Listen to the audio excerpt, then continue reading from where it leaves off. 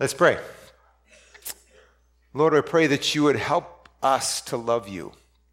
We pray that you would enable us to experience your love in such a way that we might respond to it with all of our heart, soul, strength, and mind in complete love for you. We ask this because we need you to do that in us. Pray now that as we hear your word, you would stir up love and gratitude and recognition within us. May we bless you even now. Amen. Let me ask the sound team to bring me the PowerPoint clicker, because I didn't remember to get it earlier. So I have a question. How do you fall out of love? Everybody talks about how you fall in love, right? My kids are in their 20s. They're trying to figure this out. How do you fall in love? How do get other people to fall in love with you? That's the main thing we're always trying to do, right? And ideally the right person, not the wrong person. It's always those people falling in love with us. We don't want to fall in love with us. But so those of us who are older, the question is, how do you fall out of love? So I had something came up on Facebook from a friend, a missionary friend of mine, good friend who we taught together at the seminary that I was at. And he said, I'm out of a job. So any ideas? I was like, well, what happened? He left about the time we did and was pastoring a church. And so I sent him Jan called his wife or sent a message and said, hey, what's up? Sorry. And she said, oh, yeah, I'll talk to you this weekend. And then a few weeks later, I wrote him and said, so what's up? And he said, well, I went back for a family reunion and my wife left me. And then January, she stopped counseling. May, she divorced me. And then the presbyters of his church said, you can't pastor. And so he's out of a job, out of a marriage, back with his sisters. And we were both like, how did that happen? We didn't see that coming. And we also had other very good friends of ours. So I used to run with him. Jan used to walk with her. We didn't know anything was going on. We had very good other friends of ours who were also a theology history professor and a New Testament professor who got divorced and had difficulties. And that all happened while we were there. And I thought that missionaries were sort of a little bit protected from that, or people who really knew the Bible or were taught that stuff, or maybe people in my family. Well, there's people in my family also who have had adultery and divorces and other things happen. And so none of us is immune to that. So after this happened with our friends, I said to Jan, so how are we? I mentioned this to another friend. He said, well, how are you guys doing? I was like, okay. I said, well, when was the last time we, took the day off and had a date? The time you were sick. For the weekend. That was, before that, we had a 25th wedding anniversary around 30-something now. So Thursday and Friday we kind of took a holiday, took some time, and guys were like, we are not immune to falling out of love. This is a foundation for so much that we do, but it's easy to continue to have a foundation but not make deposits into the love bank and to make withdrawals and have it as a foundation but not continue to build it because it's there, right? It's foundational, right? Same thing happens in families between parents and children and siblings and aunts and uncles and it happens, doesn't it? You're like, wait a second, I thought we were friends, and I thought we were tight. I thought we were good. It happens in churches. It happens in anywhere, right? And it also happens in our love relationship with God, because God saves us. We're excited. We get into it, and then we sometimes get carried along with things, and then we can fall out of love with God. Now, God doesn't ever fall out of love with us. because he's faithful and he's always there. But I have had friends who I thought were so committed to Jesus. A friend I had in high school and college, we were such good friends and committed to following Jesus, and then somehow, step by step, he just went off, and kind of our friendship also deteriorated at the same time, and very occasionally I'll have some kind of communication with him, but he has totally given up on his love relationship with God, and he's got ways of explaining it away, and we've had apologetic conversations over email, whatever, and finally I kind of said, so you can poke holes in everything, so tell me what you believe and why you believe it. He's like, let's talk about something else, because he's just out of love. And the truth is, some of us can keep doing the stuff we do, our ministries. We can be reading the Bible and praying and still not really be actually in love with God. Mark Galli in Christianity Today wrote and said that he said, as I was realizing that I read my Bible, I pray, but it doesn't actually make that much difference in my life if I just didn't do that. Would it make any difference in my life? And do I do it because I'm in love? Or do I just do it out of habit? And I said, I thought I should really pray about this, and then I realized I don't even want to pray about this. I don't even care enough to want God to really change me into a lover again. And he said, how does that happen? And then he said, I think it's also happening to the church. He said there's a lot of people for whom love God with all your heart, soul, strength, and mind is kind of, that's nice. Sometimes in the church, we change, he says, to making a difference in the world. Love your neighbor as yourself. That's what we really need to be about. We're going to transform things. We're going to change things. And sometimes in the process, he said he grew up in a liberal mainline kind of background. The mainline church, he didn't even say liberal, mainline good church. But it became very much about making a difference in the world and making a difference in the world. And then eventually people were excited about that, but then they kind of lost, are we really making that much difference in the world? And couldn't we just make a difference in the world through another, Habitat for Humanity or World Vision or the Democratic Party, the Republican Party, or some other way? Isn't there another way to make a difference in the world? And actually, churches maybe aren't the most effective at making a difference in the world. If you just judge what the church gets done by so if we think, okay, it's all about missions, and we should be reaching the lost, or we should be about missions, we should be treating, and then you can get kind of disappointed, like, our church doesn't really do as much as they could with missions. Or it can be about stopping the moral decline of our society, or it can be about loving the poor and the marginalized, or whatever it is, and you can find out that, the church isn't that great at it. He quoted somebody else who found there are a lot of evangelicals who have gotten key places in government and business and nonprofits and other things that are really making a difference in the world. He said, but a lot of them don't go to a local church anymore because they're making a difference in the world. So what do they need the church for? Of course, loving your neighbor as yourself is easier in theory. Somebody told me the person who has the love your neighbor as yourself sign in their yard is the one who's the least good neighbor in their neighborhood. And sometimes, one thing about church is you kind of have to put up with your real neighbors, like the ones you disagree with, and the ones who have different views on things, and the ones who have different, so it's easy to love your neighbor as yourself when they're kind of a theoretical neighbor. When you can yell at other people on Facebook because they're not loving their neighbors as well as they should. But that guy, I'm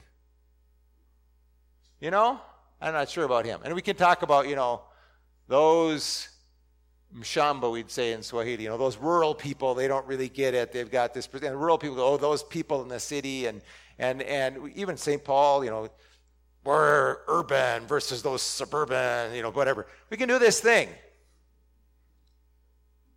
But aren't they our neighbors? But the truth is that we can't love our neighbors as ourselves without the first and greatest commandment. I mean, they're really tied together. You cannot love your neighbor as yourself without empowering love from God. You have to receive love from God that's filled to overflowing to your neighbors, or you won't have the ability to love them. Oh, you'll love them as much as they love you, but that's not what the Bible's talking about. It's talking about loving your enemies and doing good to those who hate you, and way beyond just being nice to people who are nice to you. Jesus says, oh, the pagans do that. What credit is that?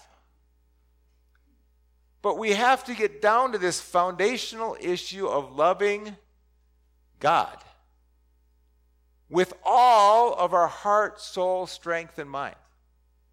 Well, if I love him with all my heart, soul, strength, and mind, then what's left for my wife or my kids or my church or my neighbors? Well, somehow it doesn't compete, because when we love God with all our heart, soul, strength, and mind, it comes out in loving our neighbors. And when we love our neighbors, it's a way of loving God. But if they aren't tied together, it doesn't happen. And we talked last time about how that isn't really a popular thing in our society these days. Loving God, yeah, maybe, if that's your thing. Whatever God. However you call God. So I want to just talk about how do we love with everything, and how do we, well, the Bible says we have been loved. He first loved us, so therefore we love. So we have been, and that doesn't come just from that is in the New Testament, but it doesn't just come from the New Testament, it comes from the Old Testament. Loved, because you are fully and faithfully loved. Therefore, love fully and faithfully. Because you have been loved fully and faithfully, love fully and faithfully. And that's Moses' point as he's preaching about the 10 commandments, the 10 words. Last time we talked about grace. So listen, love, and live. But we're still in those scriptures. We didn't really cover 5 to 11. So open your Bibles, Deuteronomy. There's the Bible in front of you. If you don't have one that you brought or in your pocket, on your phone, or however, just don't do what I do on my phone. When I go to look at the weather, and then I start reading my email, and then I never, anyway. So open to Deuteronomy 5 to 11. We're actually in 6 and especially 7 and on. We talked about in Deuteronomy 5 last time that its foundation is, I am Yahweh your God who rescued you from the land of Egypt, the place of your slavery. That is the grace. That is the foundation we have received, the love we've received, and therefore you must not have any other God but me. So grace, fully and faithfully loved. We talked about you've been chosen, selected. And he makes this point that you are not selected because you're better, because you're stronger, because you're more righteous. He says you're stubborn, wicked, small, but I loved you. I chose you just because of my grace. I've lavished love on you. And these scriptures are full of that word love. And it's usually about God loving us and how he has loved us in so many ways. Understand, therefore, that this is the center of the chiastic structure in chapter 7. In other words, the middle of the whole thing. Understand, therefore, that Yahweh our God is indeed God. He is the faithful God who keeps his covenant for 1,000 generations and lavishes his unfailing love on those who love him and obey his commands. So if you want to receive love, continue to love. But he does not hesitate to punish and destroy those who reject him. Therefore, you must obey all these commands, decrees, and regulations I'm giving you today. If you listen to these regulations and faithfully obey them, the Lord your God will keep his covenant of unfailing love with you. As he promised with an oath to your ancestors, he will love you and bless you and give you many children. So You've been rescued from sin and slavery to self, society, Satan, world, the flesh, and the devil, or we can go on. Substances, and there's lots of things we've been saved from, right? And we continue to be saved from. I continue to have to be saved from myself. It would help with my marriage and my kids and a lot of other things. But we have enemies. But God has rescued us from those enemies, and he promises he will continue to rescue us. And we've been blessed. He talks about how, as you go on in there, how he's going to bless with children. You will be blessed above all the nations of the earth. None of your men or women will be childless, and all your livestock will bear young, and the Lord will protect you from all sickness. He will not let you suffer the terrible diseases you knew in Egypt, but he will inflict them on all your enemies. So, we just want to, he talks over and over about how in the past he has rescued them and blessed them, kept them through the wilderness and the dry times and the difficult times, and how he's going to give them victory and bless them in the new land that he's going to take them into. And how right now they are his special chosen possession. So Deuteronomy 6, we want to come back to this. Listen, O Israel, Yahweh is our God. Yahweh alone. You can put in Jesus there. It's a specific name. Jesus is our God. Jesus alone. And you must love Jesus, your God, with all your heart, all your soul, and all your strength. You must commit yourselves wholeheartedly to these two commands that I'm giving you today. So this love is a covenant love. So when it talks about love, it's talking about not just romance or feelings. There is a feeling and a devotion that's there together with an obedience and a I mean, when it comes down to love in a marriage, in a family, with a neighbor, the feelings are important, but they got to be matched by some actions, right? And ideally they go together. You got some actions of love. So I love you, Mom and Dad. Well, could you mow the lawn?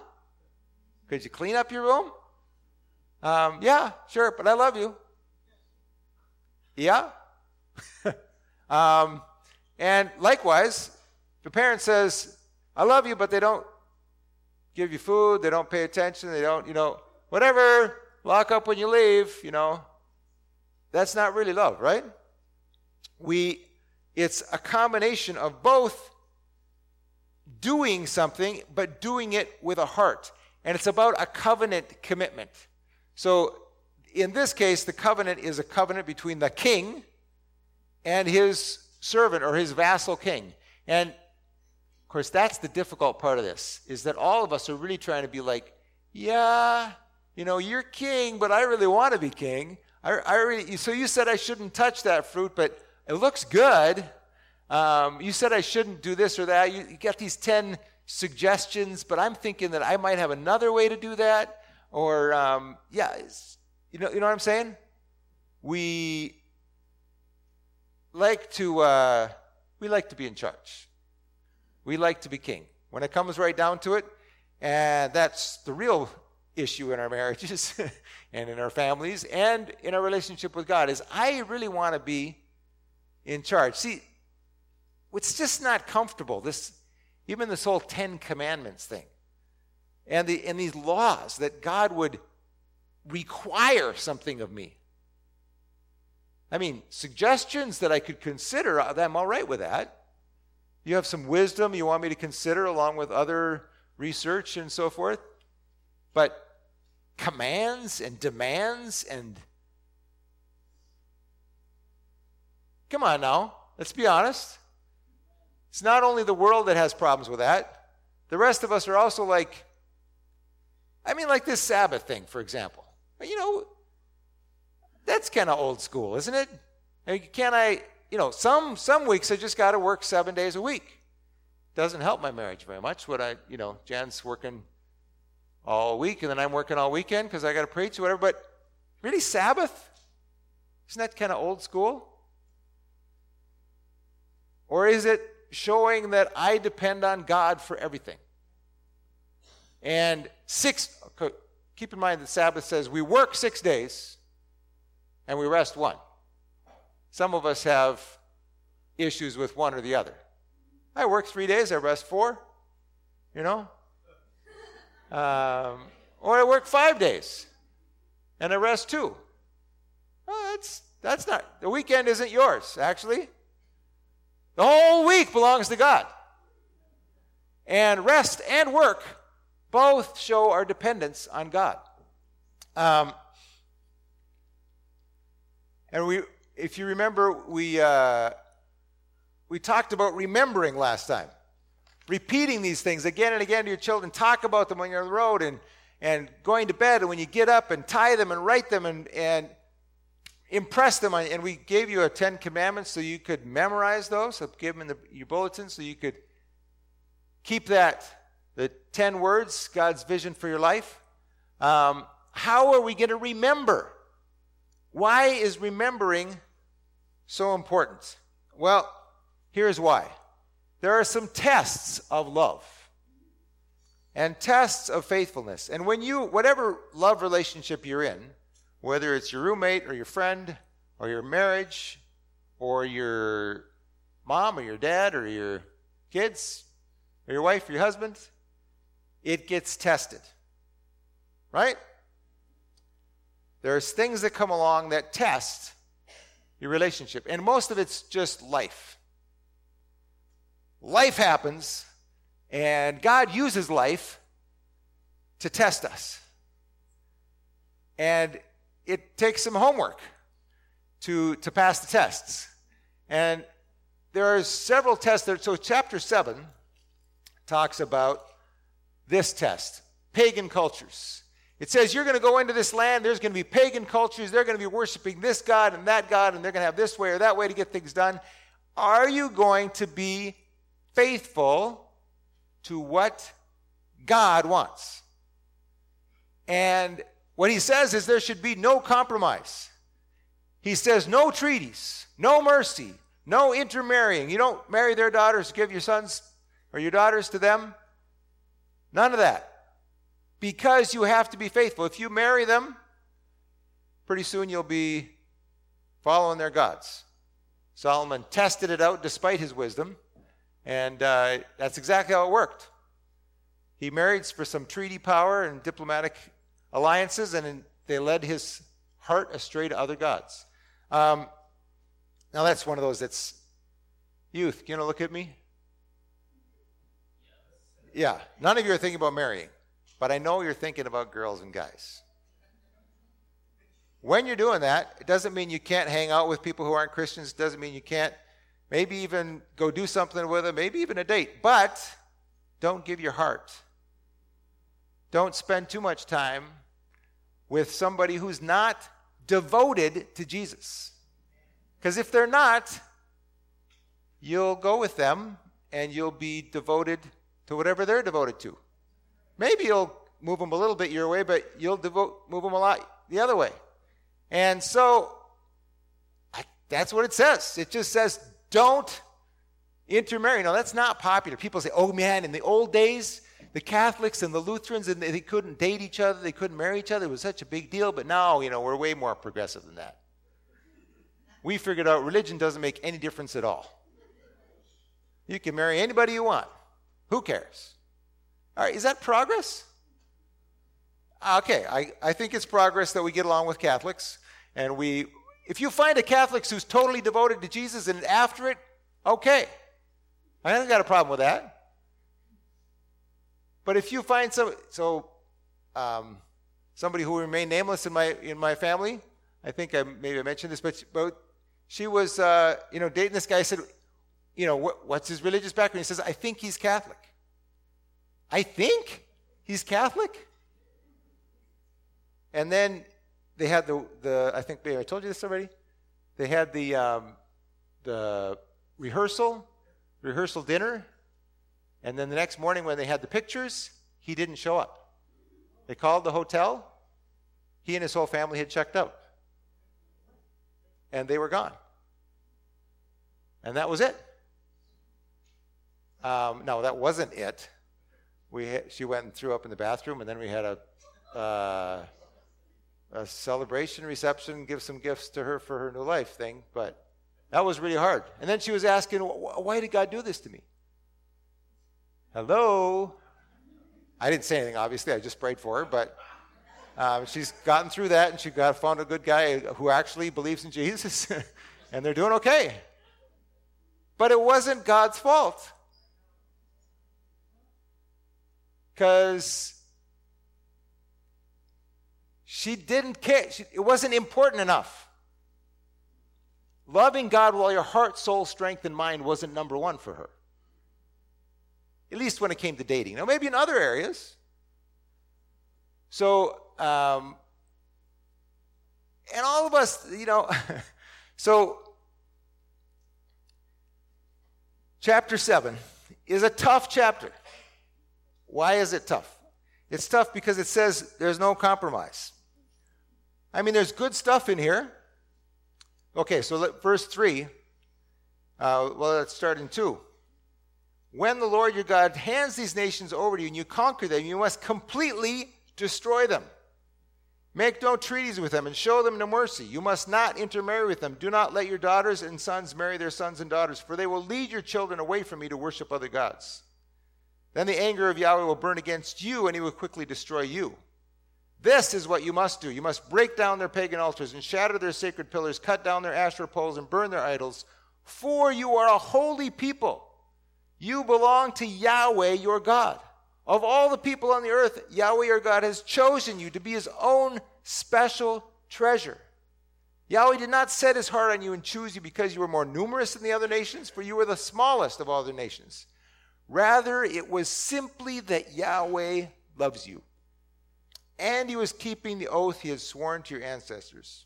That is why he rescued you. So,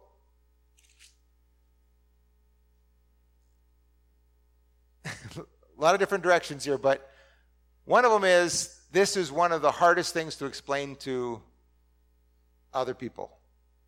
What? He told them to go in and destroy every man, woman, and child and kill everybody? That's not fair. Who decides what's fair and what's just? Is justice above God, or is God the God of justice and he gets to define it? Now, I want you to notice as you go on, he will explain that he's not, let's go to chapter 9. People are strong and tall. Who can stand up against them? This is verse 4 of chapter 9. After the Lord your God has done this for you, don't say in your hearts, Yahweh has given us this land because we are such a good people. No, it is because of the wickedness of the other nations that he is pushing them out of your way.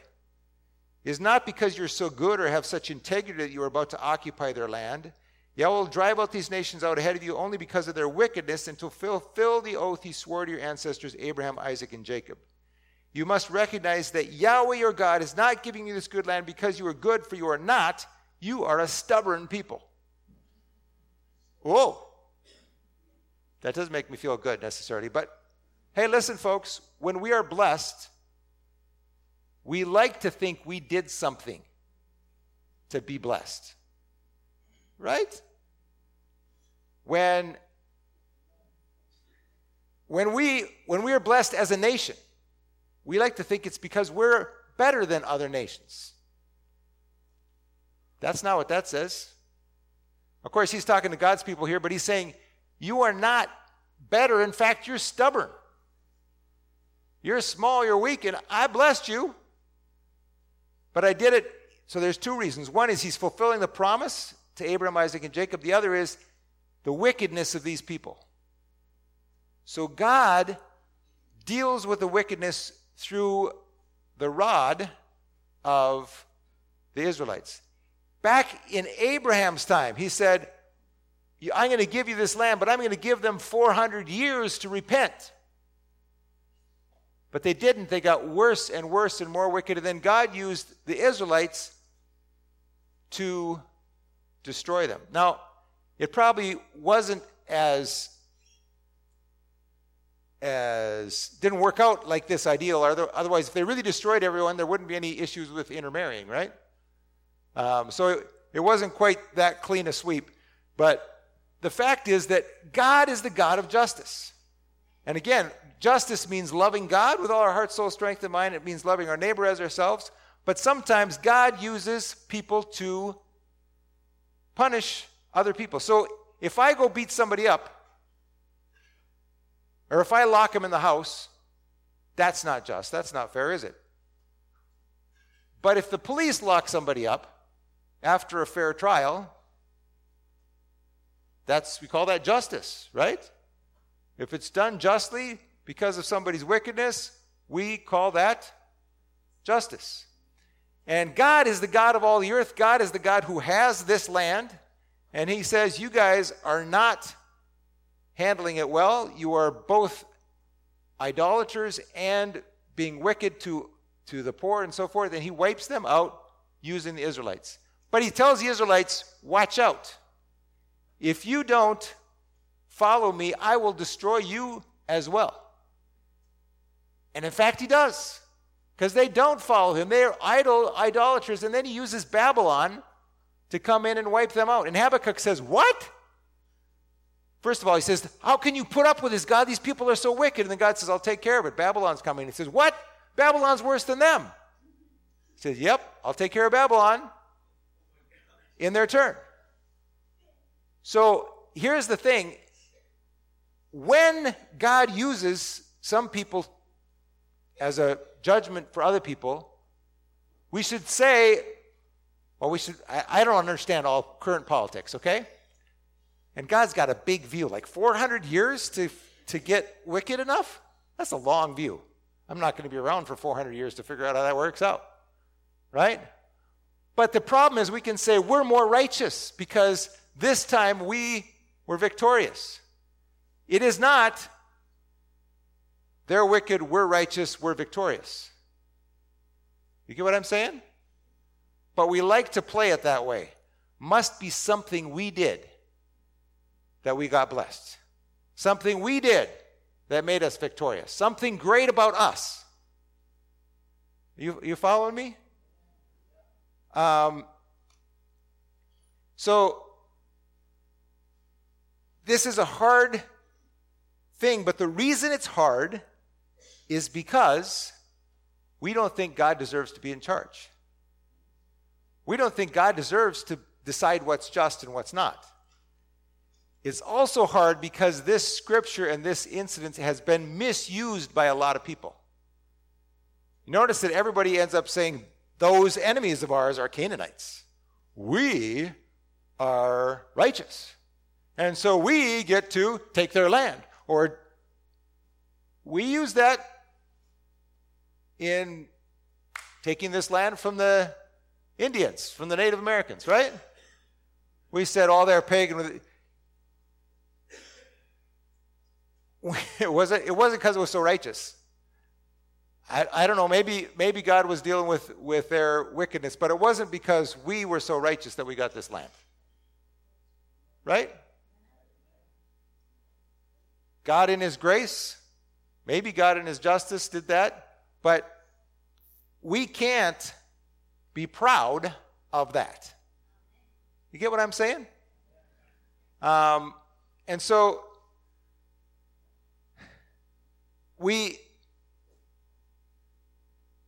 God judges these people because of their wickedness, not because of Israel's righteousness, greatness. It's all grace. That's why they get it. What you have is from God. It's by grace. It's not because you deserve it. He's going to go on and talk some more about that.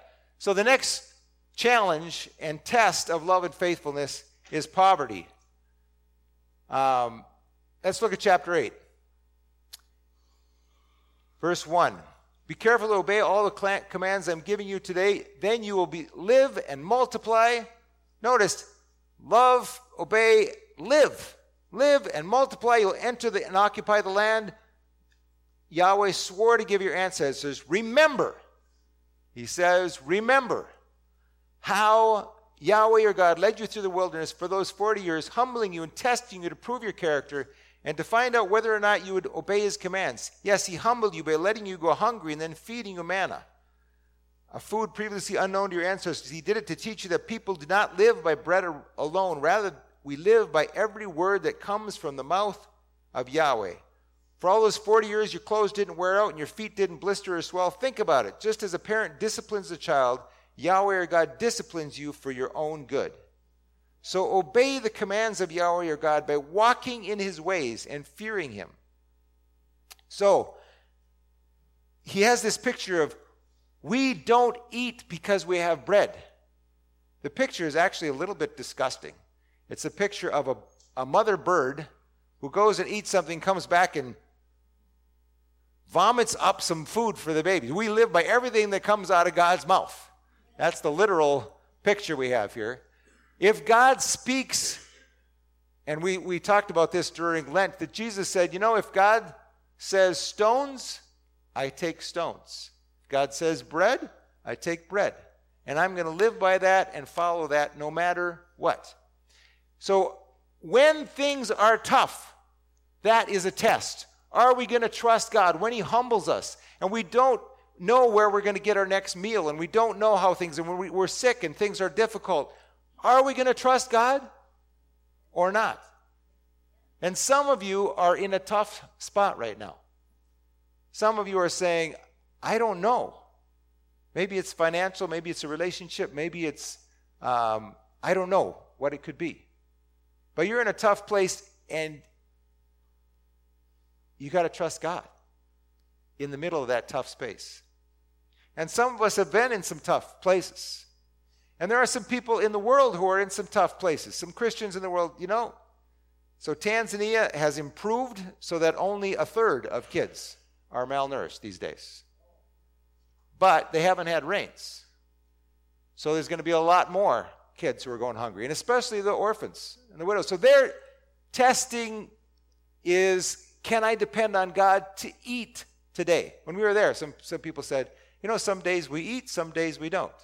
And the people who were with me didn't catch that. Because that just concept was impossible. A family eats some days, and some days they don't.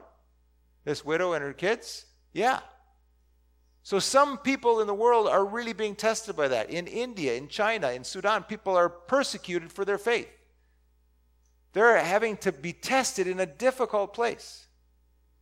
And some of you are also in some difficult places. Some of you were in some difficult places and trusted God.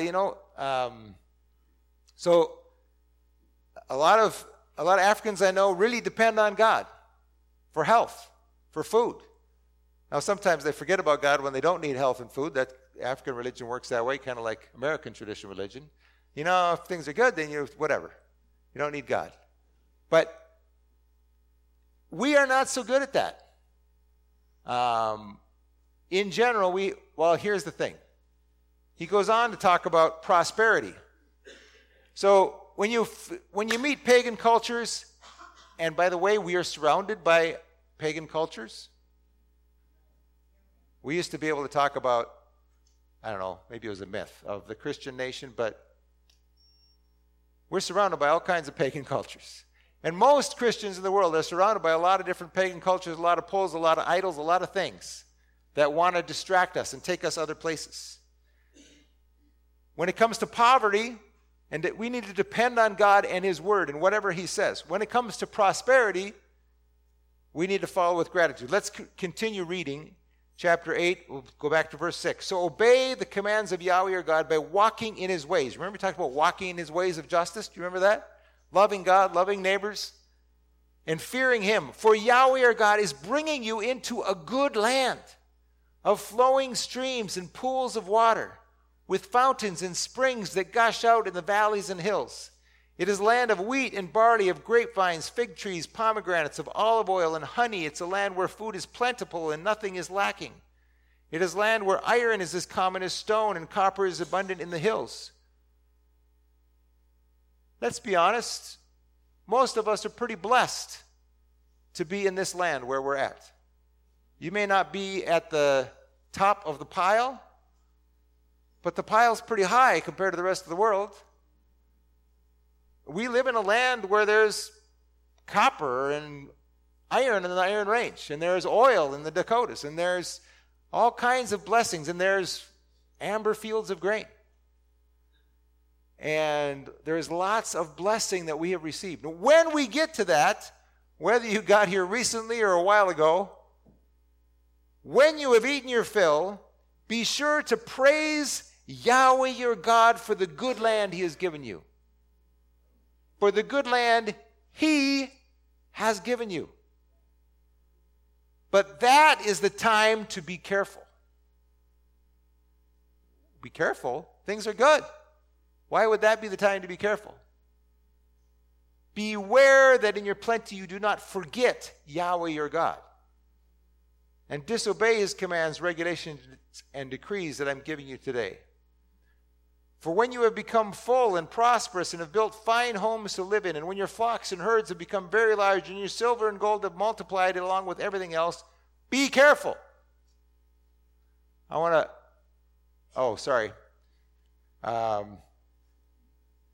This is related to the discipline, the poverty piece. Don't make light of the Lord's discipline. He was training them as children, especially with the poverty. 1 Peter 1, be truly glad there's wonderful joy ahead, even when you must endure many trials for a little while. These trials will show that your faith is genuine. It's being tested as fire tests purified gold. Though your faith is far more precious than mere gold, so when your faith remains strong through many trials, it will bring you much praise and glory and honor on the day when Jesus Christ is revealed to the whole world. Peter is writing to people who are in difficult places. But it could also apply to this trial.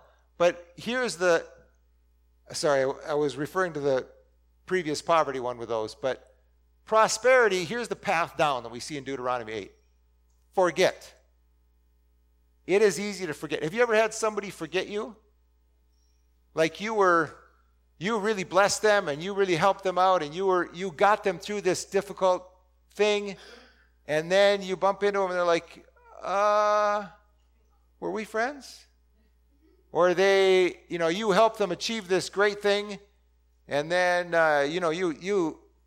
you help them write that book, and then you open the flap and your name isn't there. Like, I wrote this book. It's your ideas, but I wrote the book, and my name's not here. Or whatever it is. You raise your kids, and then the things are going well, and they're like, oh, yeah, sorry I haven't called for 6 months, but things are good. It is painful to be forgotten. But it's easy to forget somebody, isn't it?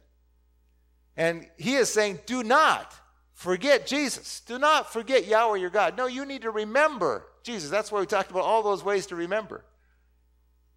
The next step is take it for granted. He says, no, when you were full, praise the Lord your God for the good land he's given you. So Jews pray at the end of the meal. They say, thank you, Lord, for a full stomach. And I hope you've made it a practice of praying either before or after. Maybe we should take from the Jews and pray after too. I am anticipating this is good. No, it's been good and my stomach is full. Thank you, God. It can be kind of a ritual, but it's not bad to remember how you got that food on your plate. Why it's there. Because God gave it to you. But it's easy to take for granted. Now, let's talk about, in our relationship, it's also just as easy, isn't it? It's, in our marriage, it's easy to take, Jan is amazing. But because she's amazing all the time, it's easy for me to take it for granted. That she's just going to be amazing every day. And it's easy for us to take for granted the things that the other person does, isn't it? Kids, parents, siblings, church. I see somebody nudging their kids. Maybe it's the other way around too. I don't know.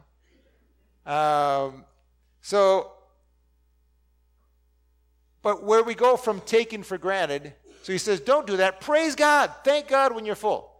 The next step is self-sufficiently. So, versus depending on God. So let's read the next part. When all those things have multiplied, be careful. Do not become proud at that time and forget Yahweh your God, who rescued you from slavery in the land of Egypt. You were nothing. You were slaves. He's the one who rescued you. Do not forget that he led you through the great and terrifying wilderness with its poisonous snakes and scorpions where it was so hot and dry. He gave you water from the rock. He fed you with manna in the wilderness, a food unknown to your ancestors.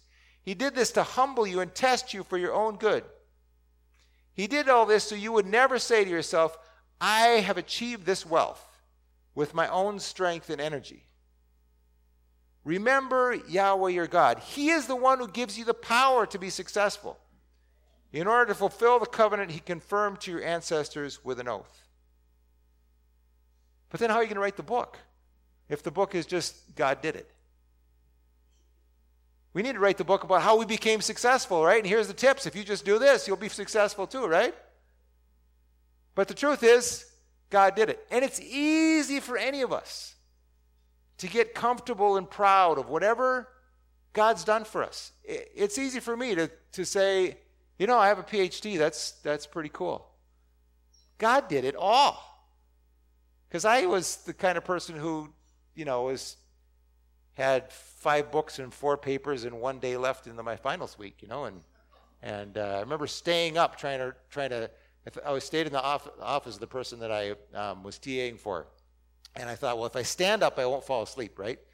So I'm standing up trying to read this before the test, and then I hear this bang, and I'm on the floor because my knees had hit the file cabinet, and I was on the floor. So there was no possibility of me, you know, finishing my bachelor's degree, but I did. And then the master's, and then that's God, okay? It's not something I can be proud of. I can, but I don't deserve it, right? You know what I'm saying? As a church, we have had some good times. When I was here as a college student, we were growing, we were doing good things, and the church was up to 350, and I think we got maybe a little proud of how well we were doing. And then we weren't doing so well. And things declined, and things kind of fell apart, and I don't know if it was because of our pride or what, but we went through a different season. And now we've got this great all-nations family of churches. And you know why we have it? Because God did it. It's not because we're so smart, or we prayed so well, or we were so ingenious. We asked God. He told us to ask him. We asked him, and he did it. But we still don't know how to do it. And but if we get proud of that, if we say, you know, we're pretty big for a St. Paul church, and we've got all these nations here, that's because, yeah, we have to depend on God and not be proud. I have achieved this wealth with my own strength and energy. Remember Yahweh your God. He is the one who gives you the power to be successful. What for you is something that you forget to thank God for? Something you think you've achieved. Your family is doing well, you got some money, or you succeeded in your ministry or your work, or I find it so easy to take it for granted and to coast a little bit. And I don't really need to thank God. I don't really need to pray and depend on God. I just need to get this done because I know how to do this. I don't know. Maybe you don't have those problems, but he said a lot of people have these problems. Not only a lot of individuals, but a lot of groups have these problems. And then he goes on, the next step is idolatry. He says, next verse, 19, but I assure you of this, if you ever forget Yahweh your God and follow other gods, worshiping and bowing down to them, you will certainly be destroyed. Just as Yahweh has destroyed other nations in your path, you also will be destroyed if you refuse to obey Yahweh your God. We saw that it happened with Assyria and Babylon. God destroyed them when they forgot him, when they turned to idols. But here's the path. First, we forget. It's not something active. You just kind of don't remember where things came from, where your prosperity, your success, your family or whatever came from. Then you kind of take it for granted. You forget to praise God. You forget to thank God. You forget to Man, I woke up this morning, it was a beautiful day. Almost like Nairobi or Mwanza. Felt good. God gave us that beautiful day. And self-sufficiency. So the opposite of this descent into idolatry is to remember Jesus, to praise and thank Jesus, to depend on Jesus, and to faithfully follow Jesus only. That's what we need to do so we don't begin that slide. The end of that slide is destruction. But the opposite is to receive life and blessing if we continue to follow him. You know, we just had Independence Day. Just want to remind you that the Declaration of Independence has a declaration of dependence in it. It says, we hold these truths to be self-evident, that all men are created equal, that they are endowed by their Creator with certain inalienable rights. I think we've tended to forget that piece of it. Now, we were into that when we were saying, you know, King George isn't king, God is king. And if God says we should be independent, then God can make us independent. And we were dependent on God to make that happen because we were outgunned, outmanned, and heading for trouble, right? Somehow, for whatever reason, God allowed that independence. I think, as a nation, we're no longer dependent on God. You know, but I said we're in a pagan culture. You know, we talk about making America great again. We can't make America great again. We never made America great in the first place. That wasn't our doing. And people on the opposite side are trying, you know, whatever your perspective is, or your position is, it's not. So, you know, when Raphael was here, my Tanzanian colleague, so this Como Park, this is all like just set aside by the government and taken care of like this so anybody can use it? He said, serikali imejitahidi. Serikali yenu ni nzuri, wamejitahidi. Your government is good. They've really tried. I said, well, there's a lot of taxes. He said, well, but your taxes do something. We pay taxes too, but they don't do much. And these roads, and you get clean water, right, just like that, and you know all these things. He would say, you know, your government has really tried, and it's true. We need to be grateful. It's easy to not be grateful, isn't it? But grateful to who? So here's the thing: a lot of people remind us, you know, we shouldn't take it for granted and be so critical and all that. We should be grateful. We should. Grateful to who? Well, we can be grateful to the government and the veterans and a lot of things, but come on, God gave us what we have. And so if America moves into idolatry, that's one thing. But if American Christians, and this is where I'm afraid we're moving into we have other dependencies. We have a lot of gods. You know, Yahweh is good for some things. Jesus helps us with some things. But then when it comes to healing, we have modern medicine. And, you know, you want to get ahead? Well, there's college. And then there's always technology. And there's all these, and the economy. You know, the economy's on this long run is longer than it's ever been, which means it's going to be going down again, folks. That's called the business cycle. And your job, whatever you're depending on, and here's the thing, we depend on all those things, and they've put us into debt and depression and a whole lot of other things because they've become our focus and what we depend on as Christians. Okay, people out there don't have anything else to depend on. But we have to be careful to be worshiping God as American Christians, as Congolese Christians, all over the world. We have to, whatever your situation you're in, can we remember these things? Remember Jesus, praise and thank God, depend on God, faithfully follow Jesus only, receive life and blessing as a result. That's what we need to have happen. And now we need to praise God with communion. So If James would come up and if the other worship leaders would come, we need to remember to stay in love.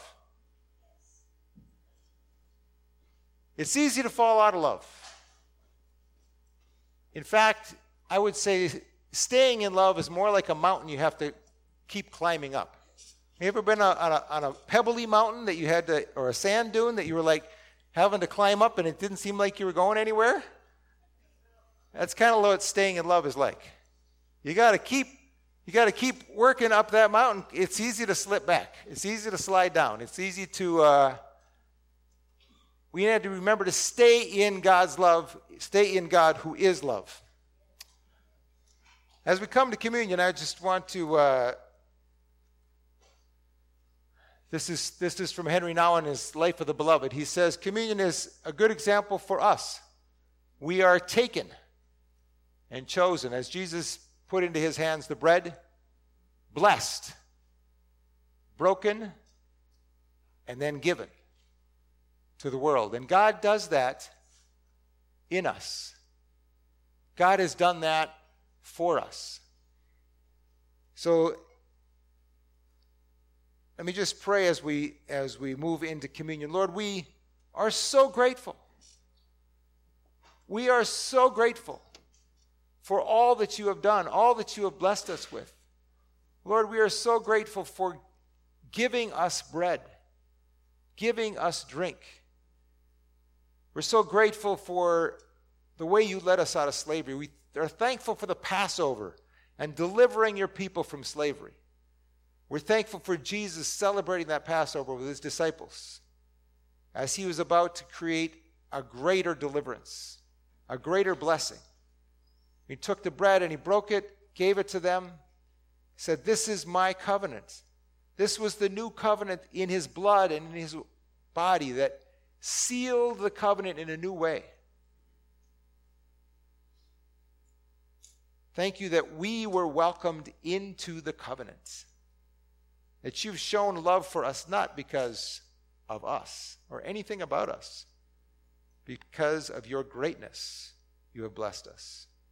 You have given it to us. So thank you, Lord. Help us to remember you, to remember to be grateful. And now we take this Eucharist, which Eucharisteo is thanksgiving. It's returning the charis, the grace that you've given us. We return in thanksgiving at this Eucharist, at this communion table as we eat together with you. Amen. So we're going to